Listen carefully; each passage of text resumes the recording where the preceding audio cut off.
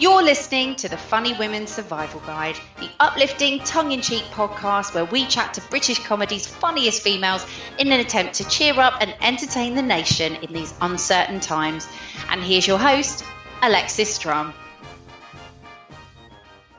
Hello, everyone. I hope you've had a great week. I hope you're enjoying playing the really fun new game of COVID Whack-A-Mole. It's unavailable in all good toy shops.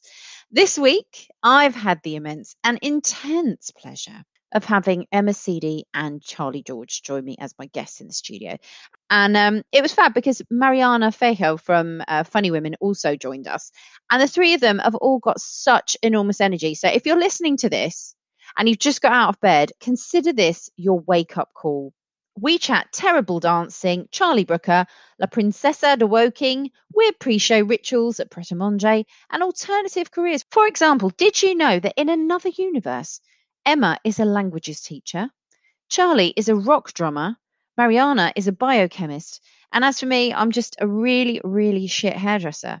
And stay tuned to the end for some excellent, if not a little bit rubbish, survival tips.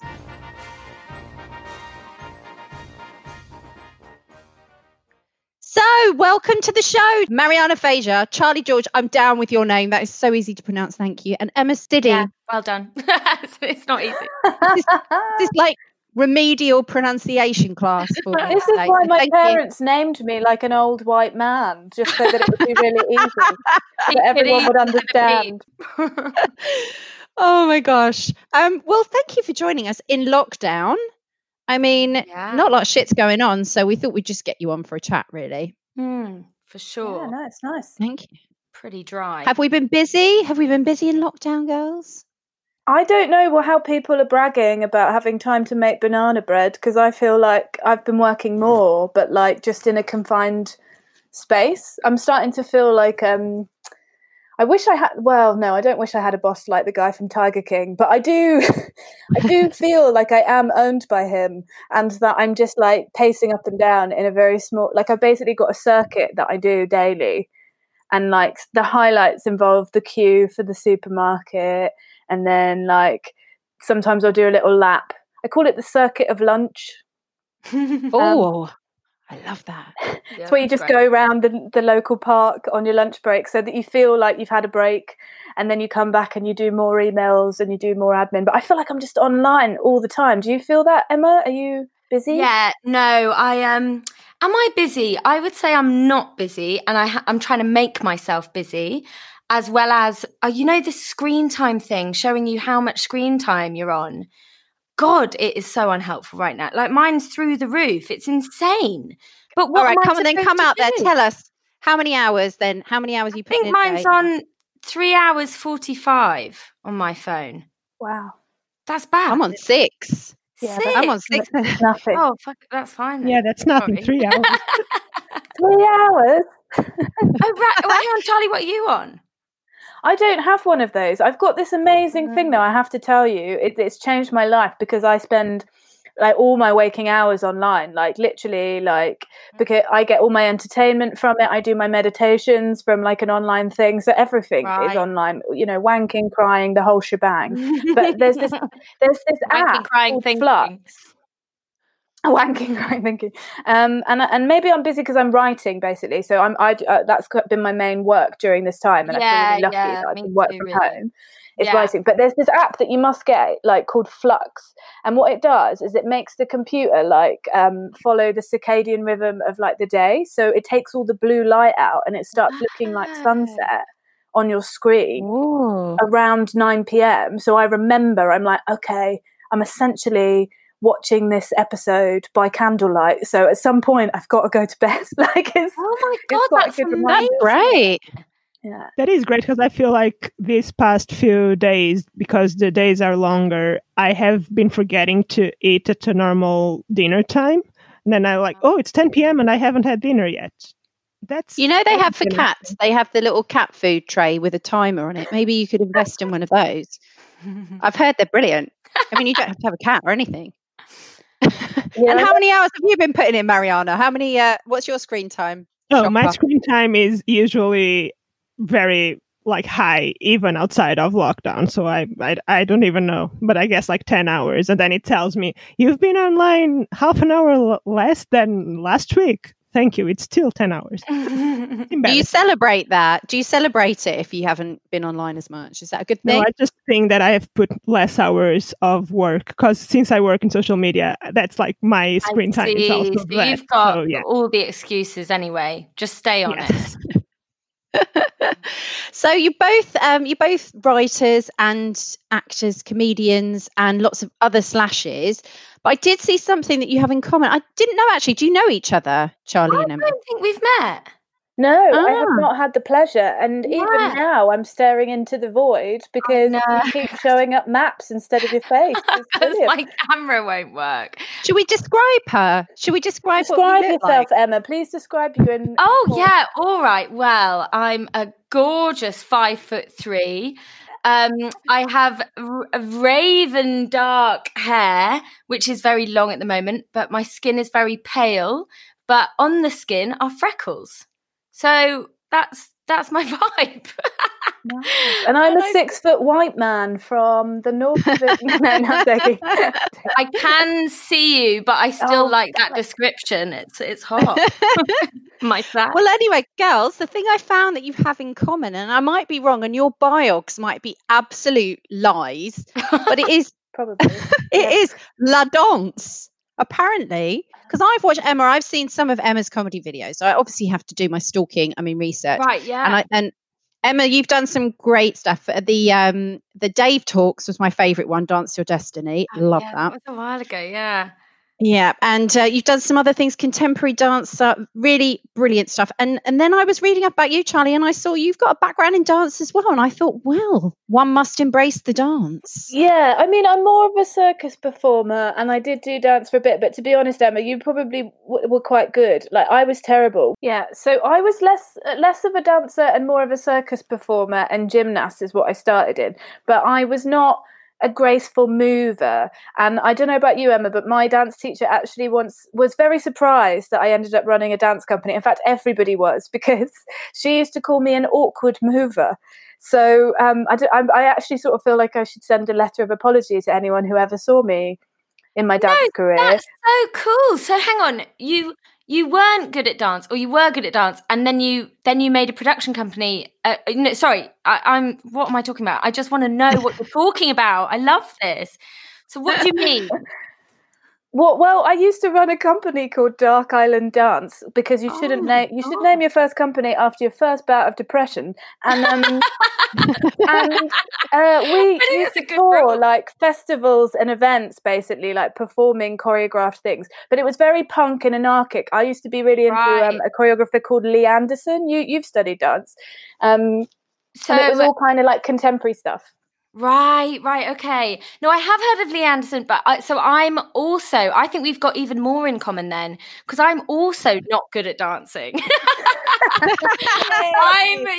Dancers who can't dance. So I'm also untrained, or like I did ballet as a teenager and was always not good. But I just sort of love it.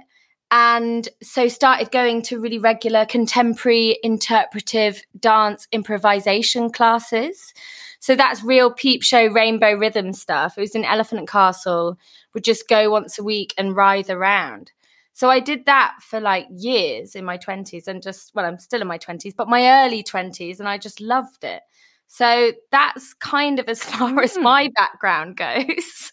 Amazing. I love it. Terrible dancers. Love it. Terrible dancers doing comedy and still dancing. But I think there must be a link there, right? Because, I mean, terrible dancing could be quite painful, couldn't it? If you were to really look at that and say, oh my God, I'm so crap at this. But what you've done is you've flipped it and you've actually done something really amusing with it. Charlie, have you ever explored doing anything with dance in your live comedy at all, or taking the piss out of it? I used to start, I don't do it anymore, and I haven't done it for a while. I'm sort of I feel like I'm on a journey of exploring what my voice is. That's what everybody says. What's your voice in stand-up? But I started by coming on stage, rolling around in a floral dress to Pocahontas' Colours of the Wind with a strap-on, and I used to I used to like smear makeup across my face and jump about to X-ray specs and then do my set whilst really out of breath at the end. Yes. So, yeah, I have used it a little bit. I do think that dance and movement is really... I'd love to see more of your work, Emma, because it sounds great. But like, I think it's really ripe for humour. And like, it's just a great way to be really silly and be really funny. Well, I just loved it. I love people expressing themselves. Like, it's my favourite thing ever, you know, just seeing people do what moves them. And that is at its funniest in dancing. As in, this sounds like I'm laughing at contemporary dancers. And I don't mean that. I just mean that it's really funny. That we were always doing these exercises where you run around, bounce over people, jump on people, blah, blah, blah. And then you suddenly stop still somewhere and you just say the word that comes to mind. And my God, that you would have people just being like old trousers and they've just been like almost fucking someone. So just stuff like that really got me. So yeah, I think there is. It's interesting, isn't it? Yeah. At the moment, I find I've been watching a lot of online stand-up, and the bit that I really find irritating is that everyone's sat down and I'm not seeing much movement. I think that's the thing that I'm missing as a punter watching it. Do you girls feel like you're missing? Is that part of the thing that we're missing with live comedy? Is the movement aspect? Is someone just commanding a stage, being on a mic? I know, Emma, you're very physical. Like I saw you live at an FGM charity gig a few years ago, and you're very expressive physically, even when you weren't doing dance stuff. But are you missing that aspect of live? Yeah, I think so. To the extent I don't see myself as able to do online live comedy. So any gigs that I've been offered, I've actually turned down because I'm not that kind of comedian. Like, I'm a bit of a cheap comedian, and that I think mine almost relies too heavily on movement. So yeah, I think I do think it's difficult, and I think a lot of sort of alternative character comedy. Like, if you think of, have you seen Phil Dunning? Have you heard of that comedian? He is just so insanely funny, and it's basically a kind of creative drag. And I do think that sort of stuff it's quite difficult to convey on a Zoom gig. And I think it's so brilliant that these Zoom gigs exist, and I've seen some and they're just brilliant. But I think there's some of us that it's definitely not for me, sadly. So you just have to be like, all right, and wait for the live. But I don't know about you, Charlie. How do you feel about it? Oh, with great difficulty. I mean, I'm trying to do online gigs, but usually what happens so far is I end up swearing at Virgin Media, and then like in the middle of my punchline, my face is like warped into something horrific. And like that ends up becoming what's funny. The new punchline. The fact that I'm in a shit flat and everything is disintegrating, and I'm like, but that wasn't the joke. No, it's really difficult. And I think also I personally go totally off audience's energy, and also I have a lot of improv as part of my stuff, and that kind of is something I developed over the last few years, just realizing that kind of moments of improv in my characters it always happens, and so I don't know how you do that live. Or and I think you're right, there's something about the subtlety of that's lost on screen. So like just a look when you're in a room, just a raised eyebrow or a look to someone in the audience can get a laugh. But when you're on screen and everybody's sort of half checking their phone, half doing something else because they're not physically there, I don't think that they feel. I think I sometimes feel really sorry for the audience, because I think, how on earth are they engaged with this? Because when I'm watching a film, I'm often reading a bit of a book and checking WhatsApp. Like, it's very different when you're in the privacy of your own home, and like when you're in a space where people can see you with your pint. So like, if you're not watching, it's really visible. Like, absolutely. That's so true, actually. Like the raised eyebrow or something. If you're on stage and your set's going well, you could stay with a raised eyebrow for about a minute. And, like or, get the laugh going in some angle. But yeah, online, that's kind of, it's more like just get on with it and do something fun. I feel as well that you kind of have to reappraise what your material is, and you have to dumb it down a little bit. It's almost like you're doing it for a group of kids, as you say. Like, it's not a gesture or subtlety is not going to kind of translate. So I think people are really changing their set. In terms of, Sorry, what were you going to say, Charlie? Well, I was just going to ask if you guys have experience of doing online gigs, either you or Mariana, like if you had other experiences. I was going to say that as soon as lockdown hit, I produced a show for those listening that don't know. And as soon as lockdown hit, I thought I'm going to keep producing it because we need to offer opportunities for people to have an outlet. And we've done a couple of shows, and I really didn't enjoy it. Really? Not having an audience there is so hard. What am I doing? Is anyone there? And there were people seeing, because you can see the numbers, but are people really even engaging? So it was really hard, and we haven't done more. I do think this is going to keep on going for a while, so I am looking into getting back at doing online gigs. I found the sketch stuff is easier. Certainly you've got more control, and I'm quite happy to just put a sketch out and then just see what happens to it.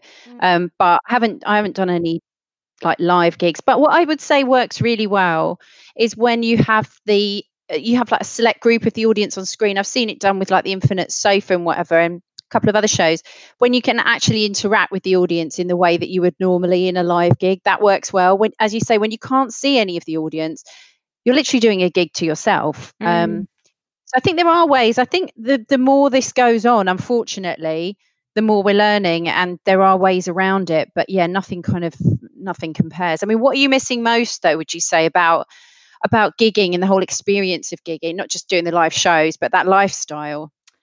Well, I realised something about my own life that this sounds so naff, but basically all my sliding doors moments in my life, all the sort of most important people I've met have been at gigs, whether that's my boyfriend, several best friends, various people who I've gone on to work with. There's just a ridiculous amount of people who actually our first meetings, our first either seeing how each other work or just being at these amazing spaces where live comedy is happening. Those are those moments that all happen in these places. And so I just feel it in a more sort of social way, and also just very sorry for younger people of not having that place available at the moment. That sounds a bit over the top, but I just kind of can't believe not at all. How much live comedy and gigs has affected every aspect of my life. That's sort of what I'm missing, weirdly, because I'm not really I'm not chiefly a live performer. It's almost my thing I do on the side, as well as the way I got into the industry. So I'm kind of lucky in that it's not massively affecting my work life, if I'm honest, but I feel it's affecting other things, or it just really makes me consider how much it's affected my life for the better. Yeah. I think all the youngsters are on TikTok at the moment. Yes, obsessively. I wish I had as a beautiful response as you, Emma, but really all I miss is having a meltdown in Pret a Manger. I really miss losing my shit trying to get my second coffee of the day before my gig. I really miss that, because I would have a chat with someone who works there and I'd tell them mistakenly what I'm doing, and then they'd be like, but women aren't funny, and then I'd have to explain that whole mind bomb, and then I'd be like, should I get one of these stupidly overpriced coconut things? I miss that breakdown, and I also really miss people telling me that I'm not as crap as they thought, stuff like that. The conversations that you have afterwards are really special and nice, and people that I never thought would get me or find the things that I do funny. Some of the demographics that I'd see at gigs, they're just never people I would normally encounter, and I just loved that. I loved that I would have a breakdown on the train to Clapham Junction and do a gig. It's no, I would never do that if there wasn't a gig. Do you know what I mean? The gig is the reason that I do all the crazy stuff that I really enjoy. I think you're bang on about that. They are the weirdest things. They're the weirdest things, and you put yourself through so much, and there are all these weird and magical side effects of that, I think. Do you have, Emma, weird pre-show rituals? So I used to do this thing called Hero of the Gig, which is basically I'd be really nervous and I'd be pacing it up and down outside the venue trying to practice my set, and I'd be so paranoid that I was going to forget it. I'm a very wordy person, right? And I write a lot of stuff. So I would go up to someone and I would be like, can I just tell you my set and like find out if you think it's funny? And they just be like some random guy at the Tube or like, some corner shop. And then if they would laugh, I'd be like, okay, well, I've had a dry run before I get on stage. Wow. That's amazing. But what would you do if they didn't? Because, they're not, maybe it's not easy for them. Like maybe they don't get it. What would you do if they react badly? Because it still might be a sick set. Well, I just like asked them questions. No. So I remember doing it once to this girl in Pret a Manger, and I was like, well, what? Like, I said, like, what did you like about that? And she was just like, well, I think this comes across a bit like that, or I didn't understand, like, you needed to tell me this first. Interesting. So, like, we end up having nice chats with strangers. It's good. God, that's so cool. No, Quite embarrassing. I don't do anything as cool as that. No, mine's as bad as possible. I just have a chant that I say before going on stage. Isn't that insane to myself? Can you tell us the chant, or is it too not? Yeah, it's too mad. As well as I think part of my superstition is that only. Oh yeah, if you tell us, it might not work again. Exactly, but it's like anti-curse. And I will say something. Actually, it is religious, even though I'm not religious. Oh, is it from the 12-step program? No, it's not. That would be cool. That would. No, it's just serenity prayer. It's just basically a sort of almost a prayer, but I would call it a chant that I just need before going on stage. And and yeah, if I skip sometimes, because sometimes the MC is going on and on and on, you don't quite know when you're actually going to get called on. So there have been moments when I've fucked it. I haven't said it in time, and I do go on stage like, oh shit, my chant. What are you doing to replace the adrenaline rush? Because as you're talking to me, I can really picture you like doing your prayer and waiting for this MC to wrap it up. That feeling, when you're about to go on stage that never goes away, doesn't matter how many times you've done it. How are you coping without that feeling in lockdown, or what are you doing to replace it? God. What's your answer to that, Charlie? I'm trying to think.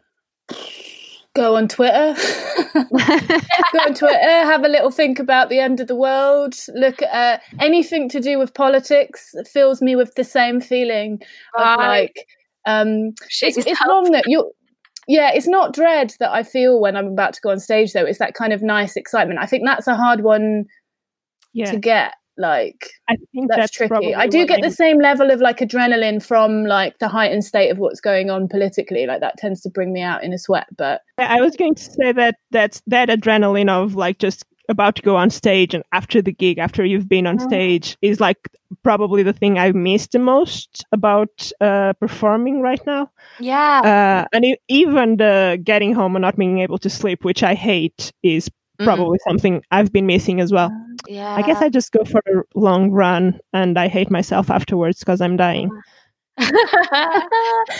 What about online dating? That would be nerve-wracking. I was just thinking that when you were saying about that. Well, I did a video date actually a couple of weeks ago. Ooh. Yeah, I wouldn't recommend it. I mean, it's no different to actually seeing their picture. It's just a moving picture. Right. I wanted to see inside his house and see the rooms and see what kind of bathroom we're working with. But see how he walks, stuff like that. Yeah, exactly. His swag. Down. Look, we're in lockdown. It's very strange times. Could you do a walk? Yeah.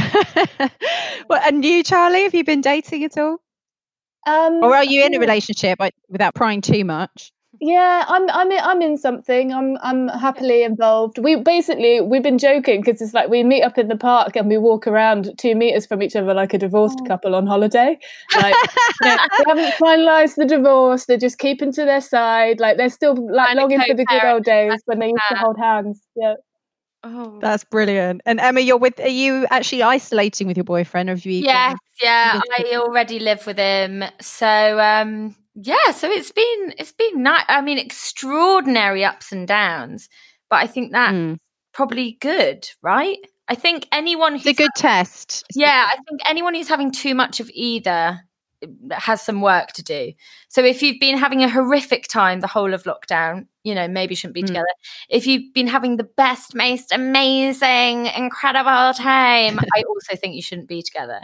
and someone's repressing something. So yeah, maybe you're secretly related. You're actually brother and sister. Brothers and sisters no, like are the only kind of couples who've had a perfect time. So yeah, so no, it's been really nice. I think it's just difficult because he also works in comedy. You know, we basically have the exact same job. We were even booked in the same filming block that has been moved. So I think that's maybe been a kind of both solidarity, as well as we both are having to make all this stuff to do, you know, trying to generate, because our filming has been moved to October, and that is like still far away. Still now it's far away. So is this the HBO series that you were due to do? Yeah, exactly. So so you know, very exciting. Do you want to tell us a bit about it? Tell us a little. Put in the plug. Come on, girl. So it's Rose Matafeo's sitcom called Starstruck, and it was due to start filming, I think it was the 17th of March. So that is like peak, you know, COVID freak out. And it was going ahead. Then about an hour before the read through, it wasn't going ahead, and then it got pulled and moved to October. So I think they did a brilliant thing of just pulling it and moving it. You know, there was no like, let's see how we go these next few weeks. It was just pulled in March, moved to October. And hopefully that can still happen then. But yeah, so that's it really. So it's very exciting, but it's been very exciting for a long time. We've just got to see if it actually happens. But yeah, it's nice that I've read all the scripts. It's good to have something in the diary though, surely, because I'm very lucky to have that, sure. So you're both writers, and that's been keeping you going throughout the pandemic, which, you know, you're not limited to just being an actor and you're waiting on someone casting you. So that's a good thing. I think the fact that you've got your writing careers is great. Now, I saw Charlie at a Comedy 50/50 event. That was how I first discovered that. I didn't discover you. You kind of did your own discovery. But that's when I first came into contact with your brilliance. And I love when you said discovered. Great. I felt like a country, and you're Christopher Columbus. I know you are. And you discovered me. I discovered you, darling. And it was great because you were really honest, and everyone in the panel was talking about, you know, the difficulties women face, etc. And you were talking about being in a writer's room and the difficulties you've had to overcome in your career. I'm guessing that we've got a new set of difficulties now. But how's that particular project going? Are you still working with Charlie Brooker, or is that something ongoing? How's that getting on? Yeah, that was amazing. I mean, I had 2 opportunities with that. So we did I think it was like November or December last year, the pre-COVID days, in terms of our awareness of it anyway, to this scale. I had the opportunity to write on Kunk and Other Humans, I think was the final name of it. And it's Philomena Kunk and Barry Shippees and some other new characters were doing like a review of the year. And kind of summarising some shows. So I wrote on that, and then off the back of that got the opportunity to write again when Charlie was thinking about doing the antiviral wipe, which was really cool. But we did all of that remotely during this time, and that was just like, I was really lucky. That was a piece of work that came through. And I mean, I say lucky, when you work on topical stuff, a big part of what you do is you go through a massive research pack and you have to look at a lot of horrible news and then go, what's the angle on this? Like, how can we make this fun and light for people? And I think what was great is the production team and everybody in that writer's room was so brilliant that like it was really fun, but also by the time it was released and produced and they made it in Charlie's home, and it was all very DIY, and I thought it was brilliant how he got his partner and kids involved in the whole process because it was all from lockdown. That by then it was kind of nice to look back on where we'd been from when we first got put in lockdown. I think a lot of people have commented and come out about how much they actually enjoyed it, because we were a bit worried. We were like, oh, people are going to be so sick of this, but actually it was like reminding people before lockdown of some of the things that had happened in the journey that we'd been on, because time did get quite distorted for a bit. So yeah, that was like one of my main projects, and then the rest of the time I've just sort of been working on scripted things, so doing like online courses. I did like an online screenwriting course, and then wrote I did as well actually. Oh yeah, where did you do it? What's it called? What's it? University of East Anglia. Yeah, it was on like the BBC Writers' Room opportunities page. It was just like a sort of intro to screenwriting, sort of like the basic fundamentals. I'd done some of it before, but it was great, and it kind of helped me. That and a talk by John Ridley, which was amazing, about I think it's called Finished in 4.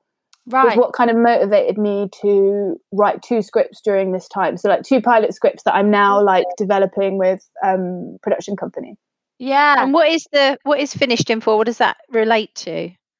So it's on my Twitter page for anybody that wants to watch it. So Seed and Spark did a live stream with him, and he obviously wrote some amazing stuff and wrote 12 Years a Slave. And he was kind of talking about how we could use this time to tell stories and to be creative. And the idea is that you would get a first draft of a script done in 4 weeks. Yeah. And he talks you through that process of sort of like identifying what the idea is and like getting your big storyboard and saying, what is the most important thing I want to say? And it's kind of like the different stages to trying to just get it done. He's all about that, of like, just get the first draft done, like throw it up, and then you can from there work and rewrite. So I found that really helpful during this time. I'm in the middle of a first draft that is so bad, but it's so true. You just have to get it done, and only then can you go back and make it better and make it work. I think that's so right. But yeah, it's really cool you did that course as well, because I think I'm, technically I could call myself a professional writer, but I just felt really rusty and really like, wait, what? Oh, hang on, what? So by doing some like really basic stuff actually really, really helped me, I think. So I think that's great that you're both, you are both working professionally writing for TV. You're not going to big yourselves up. I will, and say that, the credits between you, very, very impressive. And Emma, you've just done La Princessa di Woking. Have I pronounced that correctly? Well, an Italian pronunciation, but that's still bloody good. Please pronounce for us. So it's for me, at least. La Princesa di Woking. Woking you can pronounce it Woking. But yeah, Princessa, yeah. And it's been on YouTube. It's had some great reviews and feedback in The Guardian and beyond. So, but that's great that you're both working in the business, and I think that's inspiring to our listeners, that you're still not complacent and you're going out there doing courses and just hoping to better yourself. I think that's amazing. Yeah, well, I think also a lot of those books are amazing, as in you don't need to look at all of, you don't need to go through every chapter and follow them. But on my desk, I have, I think it's 4 of those screenwriting books. And I almost know them so well now that I go to specific chapters at specific moments when I'm stuck. So, I think a back to basics approach, basically whenever you want, is good, I think. Yeah, I don't know about you, Emma, but I find that, one of the things I've really liked about lockdown, if I'm honest, is that I'm normally doing 10 million jobs to support myself. Yeah. Totally. And then my creativity becomes second. And what I've liked about this sort of time is that it's the first time I've seen what my creative process looks like. Right. I've had all of the distractions removed. Yeah. I've seen that throw up, I'm almost sort of like, I'm a depressed, disgusting hermit. I've been joking about what I look like and not wanting to be on here, because essentially I become a sort of like teenage incel. I'm like dirty, haven't washed, I'm eating from a bag, like all of my food comes from a bag, and I'm just writing. I'm just trying to get things out of me. And then after that, I move into this more graceful process where I have my first shower and I start rewriting and I start communicating with the world again and becoming like a decent human being, and I'm able to talk about the idea. And so basically it goes through these different stages, but for me, every time I'm creating is like the beginning again. So for me, I have to keep learning all the time, and also refreshing that learning and going back and saying, oh yeah, what was this like scaffolding point about how to tell a story, or how to be funny, or what is a joke again? Let's remember, because every time you start something new, it's the beginning. This is what I love about comedy, is I feel like it's it is continually renewing you, because every bit that you write or every new thing or new sketch is like, it's a new idea, it's a new thought, so you get to start again, which is quite exciting and terrifying, and maybe smelly if you're me. I think what's great though about the writing process is when you're stuck in lockdown's a good example, but when you're stuck on your own, you're never lonely because you've got so many ideas in your head, and actually you're engaging with those and those characters, kind of like if you had some mental illness, I'm sure. But I mean, you're able to engage with them all, and that keeps you entertained. And as you say, it's fresh every time. It's not like you're lacking in anything. I think it must be really hard on the people that aren't particularly creative right now because they're sitting there thinking, shit, what do I do with my time? So I think it is a real gift to have that. You're lucky that they do banana bread and their own bread for sourdough starter, which like when I looked up how to do the sourdough starter and realized you had to feed it for 5 days until you can use it, no, that's like why I don't have a baby, because I'm not here to feed anyone, much less a sourdough starter. Yeah, children do eat a lot. I can confirm that. I do think that it's a luxury. I wasn't just being mean to teenage incels when I said that. It's like I operate like a single person and I don't have anyone to take care of. So it's easier for me to do that, right? Like I have lived for a long time like a teenage boy. So like I don't have any responsibilities. I think a lot of my friends in comedy and like other friends, like one of my friends had a baby during this time, like in lockdown. Wow. Like, so yeah, I think that must be harder, but like I wanted to know, like Alexis, like what, like how you find it as a mother, like creating, and does your child like ever like is part of that creative process? No, she's an anti-creative process, I'm afraid. She's completely destroys it. Alexis? She's 5. She's nearly 6. Wow. It's very hard because she needs a lot of attention, and I think because a lot of kids have not been at school for the whole duration of this. You're basically a one woman or one man entertainment committee, like the animation service when you go to a hotel in Spain and they're like the animation, and I do this and I do that and I do all your food. So she kind of expects even more of me than usual, and it is difficult. And that's why I was saying you have that luxury, the space in your head to be able to go there and sit for hours at a screen and maybe write a scene that afterwards you go, that was shit, and not feel bad about wasting that or indulging yourself. And the words luxury and indulgence come up a lot, I think, as you say, like for people who are parents or, have had to do other jobs. We spoke with Lauren Patterson last week, and she's taken a job for a supermarket. Yeah, I read her article in The Guardian. I thought that was awesome. Yeah, and it's just like, we all have other shit to do, but just because you've got a lot of time on your hands, the other side of the coin is that it doesn't necessarily mean that that's easy as well, because then you put so much pressure on yourself, like I should be writing my one woman sitcom, or I should be doing so much. So I think it's difficult for everyone. Definitely. Yeah, but it's also it's age group as well. I mean, I've had the years of being able to do what I wanted, so it's kind of like this is my punishment. Yeah, I mean, I used to have, like I said before, like I was very lucky in lockdown that I had just like I say lucky, I'd lost a job. I was on universal credit anyway, that it was like my rent and bills were being covered by benefits. I was in this position, and then I could really focus on writing and start to, earn some money from my writing. But like prior to that, I was working so much that like my creativity was always like second fiddle to other jobs. I did years and years of that before. Like taking the leap a lot of the time has involved like huge risk. And like you say, you think it's going to be fun. You'll be like, oh yeah, I'll just do my passion. And then you're like alone with yourself and you're like, oh my God, doing my passion's really hard.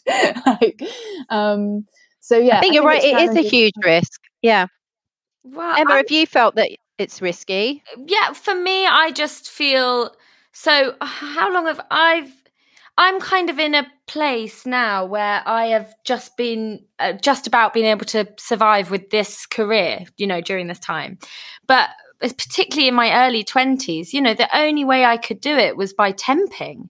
And I was temping as well as substitute primary school teaching all the time, and always balancing that alongside, comedy and trying to make stuff happen, whatever.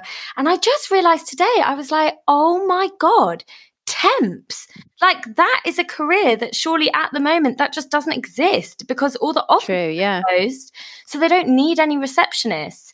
And I was just thinking, like, I think what Lauren has done is so, so brilliant. And then on top of that, you have all the other people who might be needing to get some extra jobs at the moment. And because of unemployment and because of all these industries that have just shut down, like, what the fuck do you do? So I don't know.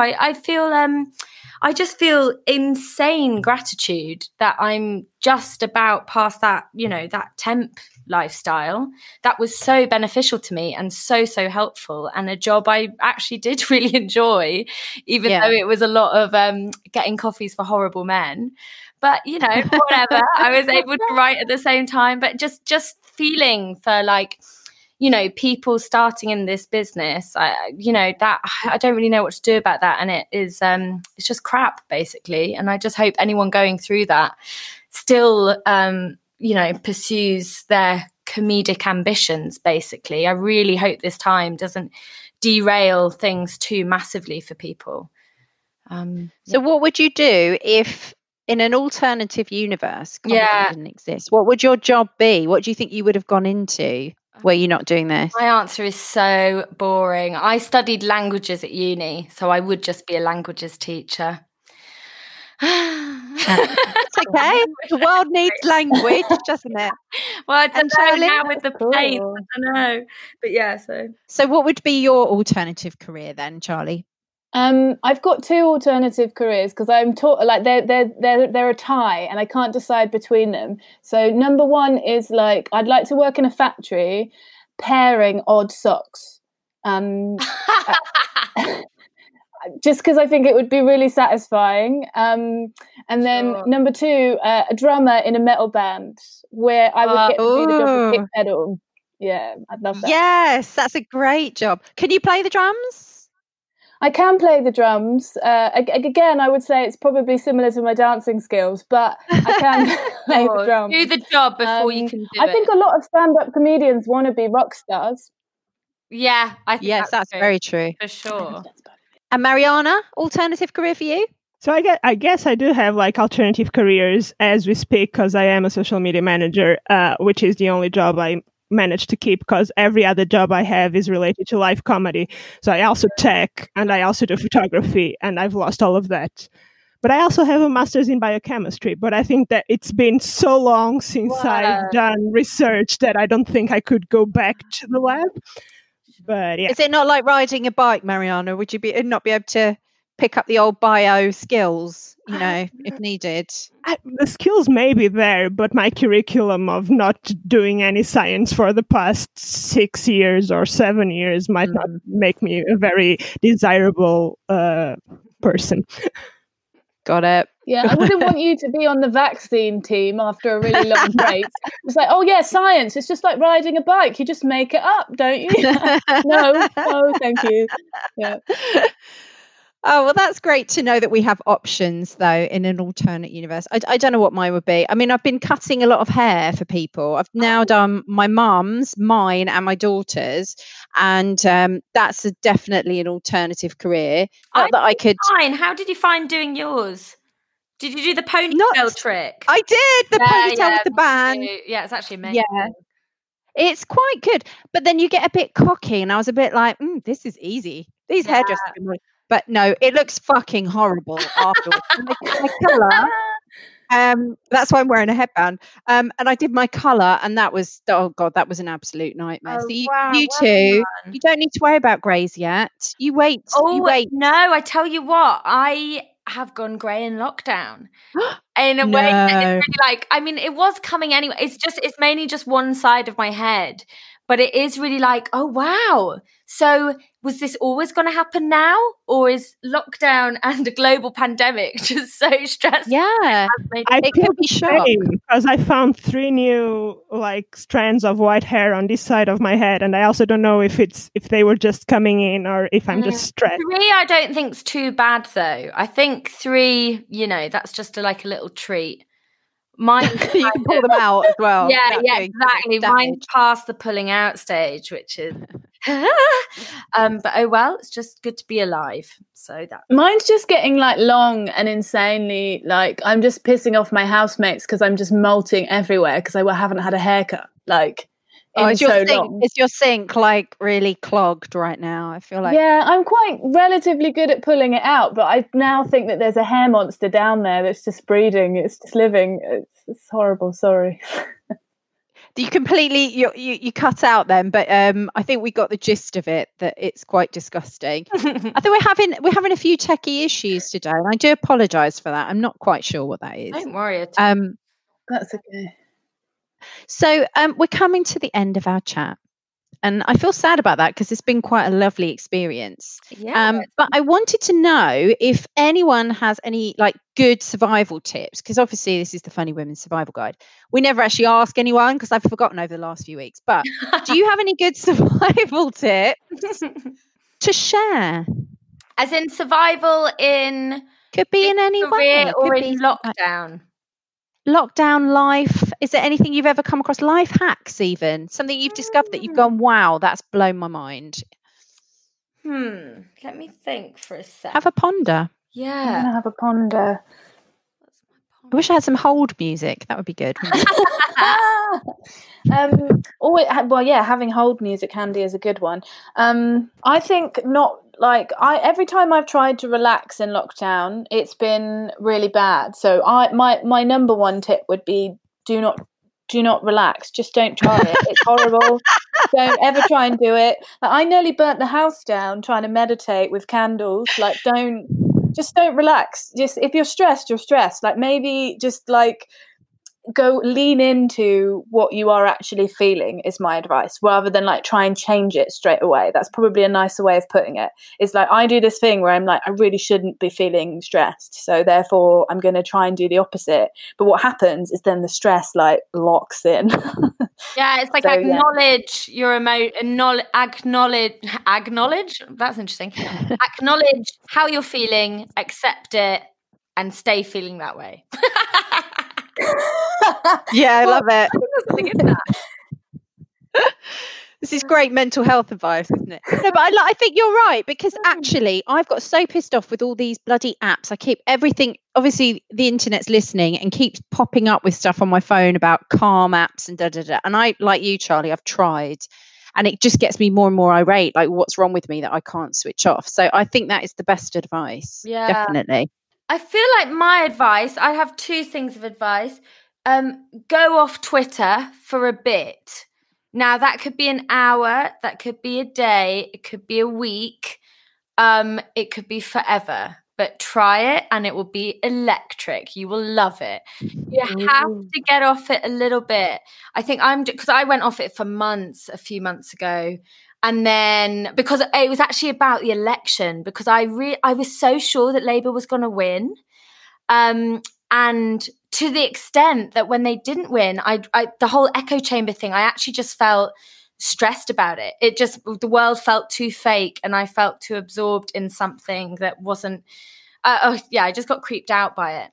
As well as I feel like it's a very not scary, like there's so many brilliant things happening on Twitter and there's so many wonderful things being talked about, mainly politically, as well as it just seeps into your brain and heart rate in a way that you deserve to be able to get off it for a bit.